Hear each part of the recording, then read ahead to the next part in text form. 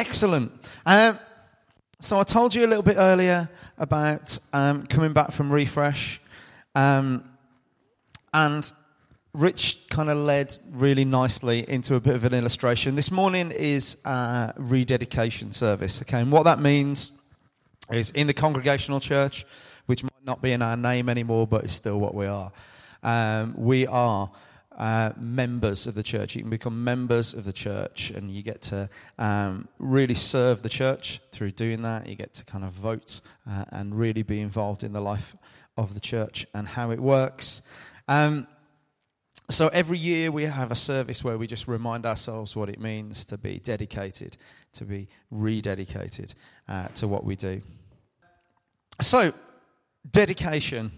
What does it mean? It means being persistent in doing something, to be able to give up other things, to be able to do something. And when we're talking about it, it's things that God's calling us to, and it's living as God wants us to, living as church and community. And what Rich did the other day was an example of dedication. Okay, it wasn't something he had to do. It wasn't something that, although we have honoured him this morning, he didn't do it because he knew we would, because he didn't know that we would. But he did it because it was something that he felt was right to do. He did it because it was a way that he could serve. He's probably getting really embarrassed now sitting at the sound desk there. He went out and he did something because it was the right thing to do. Now, it would have been easy for Rich maybe to have walked into that situation, seen this pile of stuff everywhere and thought, flipping out, what a mess. You know, Rich didn't come to Refresh with us, right? So it wasn't as if he'd had the benefit of that whole conference and then kind of came back and went, oh, I'll give back into this. Rich hadn't been away with us, but still, instead of looking at that stuff and going, oh, what a mess, well, they've left this, that's really annoying, he just got in with it quietly, without anybody needing to know, without an audience, without putting a Facebook status on or an Instagram, look what I'm doing. Look, oh no, good. Right, Rich just went on and he did it. Okay, and that's dedication. That's choosing to serve. That's being godly. That's following after God's heart, stepping into a situation and serving. Okay. So, dedication to a cause. What I want to think about this morning, okay, first of all, it's that idea of what is dedication. Okay, and that's what we've just been talking about. What is dedication? What is it to be dedicated? Then I want to look at why. Okay, why should we be dedicated? Okay. If we don't do things as a church, they often don't get done. We've been talking a lot recently about the fact we've got a new staff. Okay, I've stepped into this role as senior pastor. Libby stepped into a role as creative pastor, and Lizzie's doing the work of the admin manager. But it's been said a lot, just because people have stepped up into those titles of doing them, it doesn't mean that everybody else can sit back and do nothing. We need to get things done. If we as a church want to achieve what God's calling us to, we actually have to get on and do things. We have to be really persistent. Okay. Jesus told a story about being persistent. Okay. About persistent faith. And he told it in Luke 18, verses 1 to 8. It says this. Jesus told them a story showing that it was necessary for them to pray consistently and never quit. He said there was once a judge in some city who never gave God a thought and cared nothing for people. A widow in that city kept after him. My rights are being violated. Protect me. He never gave her the time of day. But after this went on and on, he said to himself, I care nothing what God thinks, even less what people think. But because this widow won't quit badgering me, I better do something and see that she gets justice. Otherwise, I'm going to end up beaten black and blue by her pounding. And then the master, as Jesus says, do you hear what that judge, corrupt as he is saying? So what makes you think God won't step in and work justice for his chosen people who continue to cry out for help? Won't he stick up for them? I assure you he will. He will not drag his feet. How much of that kind of persistent faith will the Son of Man find on the earth when he returns? So Jesus is talking about persistence there in prayer, keeping on going, when things seem like a lost cause, and often we might look at what God's calling us to do and what God wants us to do, and we might think, actually, I can't have any influence over that. I can't do anything about that. And maybe you've tried and you've prayed into it, and you've asked and asked, or you've tried and tried at doing something, and it just seems like it's not happening. Well, there's a lesson we can learn from this persistent woman. She badgers and badgers this church until actually it's not that she convinces him. It's not that she changes his mind and he says, yes, she's right, she needs this. It's that he's so fed up of her just going and going and going with this cause that he just says, do you know, whatever, I better sort it out, otherwise she's just going to drive me insane. So, sometimes we just need to be more annoying, all right, and more persistent in what we do. We just need to keep going, keep doing what God has called us to do, keep knocking on those doors until eventually we get through. And Jesus told a story a little bit like that as well. In Luke 11, 5-13, it says this. He's just taught people how to pray in the Lord's Prayer. And then he says this. Imagine what would happen if you went to a friend in the middle of the night and said, friend, lend me 3 loaves of bread. An old friend traveling through just showed up and I don't have a thing on hand. The friend answers from his bed, don't bother me, the door's locked, my children are all down for the night, I can't get up to give you anything. But let me tell you, even if he won't get up because he's a friend, if you stand your ground, knocking and waking all the neighbours, he'll finally get up and get you whatever you need. Here's what I'm saying. Ask and you'll get. Seek and you'll find. Knock and the door will open. Don't bargain with God. Be direct. Ask for what you need. This is not a cat and mouse hide and seek game we're in. If your little boy asks for a serving of fish, do you scare him with a live snake on his plate? If your little girl asks for an egg, do you trick her with a spider? As bad as you are, you wouldn't think of such a thing. You're at least decent to your own children. And don't you think the Father who conceived you in love will give the Holy Spirit when you ask him? So again, there's this kind of thing of the whole point that Jesus is getting across in that story is that if you keep going to the point of annoyance, okay, then you'll get what you want. But he also says, be direct. He says, don't try and bargain with God. Don't say if you do this, I'll do that. I'll do this if you give me this. He just says, ask for what you need. And remember, that comes in the context that Jesus has just taught the disciples how to pray. He's given them a model of prayer in the Lord's Prayer, where he asks us to pray for the things that we need. Give us today our daily bread. If we need something to do what God's calling us to, if we need something to keep being perseverant, if we need something to keep being dedicated to his cause, then we ask God for it. So why should we be dedicated? Why should we keep doing these things?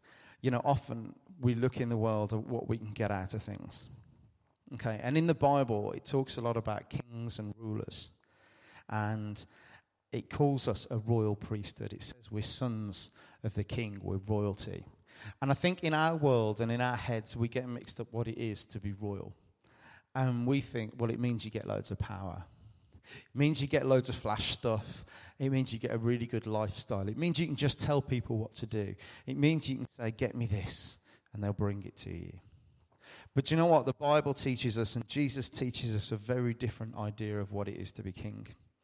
And we have this concept of Jesus as a servant king. And in all his royalty, we have this image of him bending down and washing his disciples' feet and drying them off and serving them. And yes, God does want us to have power. God does want us to have influence. But he doesn't want us to have it so that we can use it for ourselves. He wants us to have it so that we can use it for good. We can use it to serve others. And we can see other people brought on by what God blesses us with. Kings are given influence and resource not to benefit themselves, but to effectively serve others. And servants are actually given the inheritance of the kingdom. The Bible tells us that. As we serve God, he gives us the inheritance of the Son. So as we choose to serve, he gives us everything that we need, all the resources we need to ask him to do that. Do you know what? It can be hard to be dedicated. It can be really tough to look at what we need to do and how we need to do it and keep with it. But there's something amazing about the human brain, okay? And we learn things by doing them. And the subconscious in our brain and the things called neural pathways help us to learn things by doing them. Okay, if I looked out at you right now and said, is anybody making an effort to breathe? Does anybody want to put their hand up? Luke, shut up. You're not. Right, we don't make an effort to breathe. You don't have to think about it. We don't have to all the way through the day think, right, in and out. Although, funnily enough, if you do start thinking about it, then you kind of may forget to breathe. Things like sitting down at a table. When we go to sit down at a chair, we don't have to do all the calculations of balance and move. And when you get up from the table, you don't think, right, push back, knees in, stand up. You don't do it, you just do it. Just get on, you don't think about it. Footballers learn through these kind of memories that they make by practicing. So that the more they do an action, the more they can then do it without thinking about it. When you play guitar, there's something called muscle memory. So I don't have to think about where a G chord is. I don't have to think about where a C chord is. Libby doesn't have to think about a G chord, a C chord, a D chord, an E chord. But when it gets to a B minor 7, then she has to think. But we learn things just by doing them. And one of the things that we can learn to do is to learn to be dedicated and to learn to love and to learn to follow Jesus and what he wants for our life. And the more that we do it, the more automatically our response goes down those channels. Those neural pathways kick in, and we have practiced what it is to be dedicated to Jesus' cause, dedicated to following what he wants, dedicated to loving people. And so when we arrive in a situation, our natural response, without even thinking about it, becomes to love people, becomes to serve God. I find that really interesting. But again, we might think that, do you know what, it's all well and good saying I do these things in the first place and I get on with them and I practice them, but maybe I'm not good enough to be able to practice them well in the first place. So that actually what I've got is just going to be a kind of really kind of pale imitation of what God wants me to be. But then I started thinking about a parable that Jesus told about two builders. And we normally call them the wise and the foolish builders. And if you know the story from Sunday school, it's one of those real Sunday school stories. One man builds his house on sand, and the other man builds his house on rock. One's got a really dodgy foundation, one's got a really good foundation. And the rains come, and the waters rise, and the storms come, and the wind blows against both those houses. And the one that's on the rock stands up firm, and it stays. And the one that's on the sand falls down. And we think about this wise and this foolish builder, and we think that one probably built like a really good house on the rock, and he built it out of like really good building materials and stuff. And the picture we get in the children's Bible tends to be this one built on the sand, and it's all ramshackle, and it's all kind of put together like, I don't know, like that thing that Josh built out the back. So let's go and have a look at that. But do you know what? That's not the point. And I really realized as I was looking at it over the last couple of weeks that actually it's just what it was built on. The story is nothing to do with the skill of a builder at all. And actually, the picture might have been that the guy that built on the stone, built on the rock, might have built the worst house. It might have looked terrible. It might have looked like it was going to fall down. The guy who built on the sand might have just built everything. It might have been built out of marble with pillars and glorious curving staircases and all this kind of stuff. But actually, it was the foundation. It was what they were based on and where they started from that affected the outcome of what happened when the storms came. It doesn't matter whether we're a skilled builder. It doesn't matter whether you feel like the things that you've got to give to your dedication to God are really top class, or where it feels like you're just throwing things together and doing the best that you can and just trying to build something up that's going to, provide a little bit of shelter.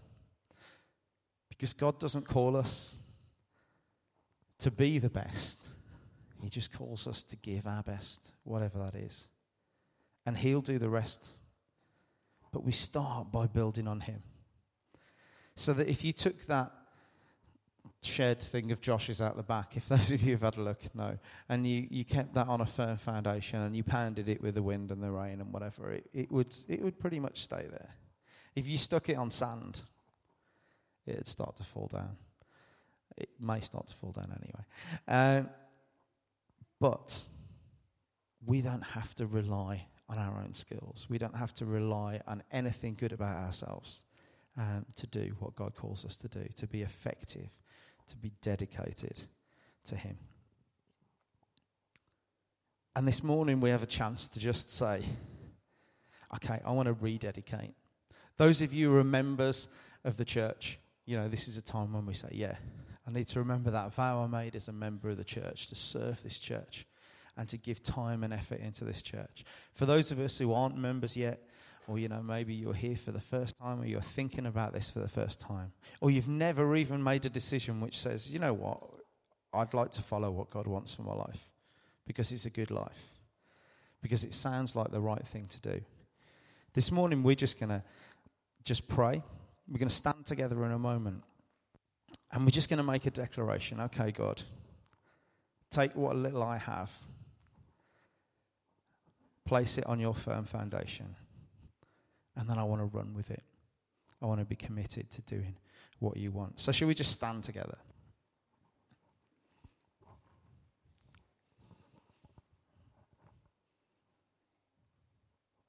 Lord God, we thank you that you are someone worth dedicating our lives to. God, we thank you for your word in the Bible. We thank you that it tells us about who you are. We thank you that it shows your grace. Lord God, that anyone who comes to you can have a relationship with you. Lord God, thank you that you don't set standards that we have to achieve, Lord God, but you give us grace. Lord God, thank you that you are willing to forgive and forget anything that we do that is wrong. And this morning we thank you that if we've made that step before, if we've committed to you in the first place, Lord God, we thank you for that. Lord God, and we want to remind ourselves of what it means to follow you. And this morning, for any of us who haven't made any kind of commitment to you,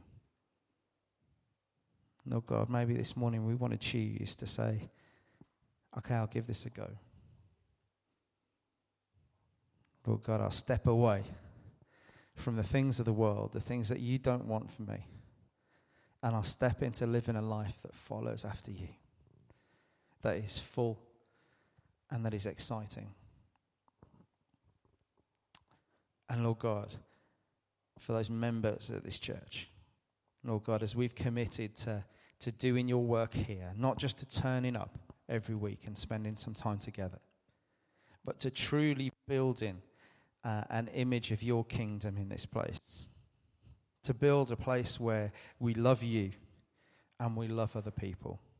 Lord God, Holy Spirit, we just ask that you would anoint us for that work, that you would fill us up, that you would send your power into our lives. Lord God, thank you for your firm foundation.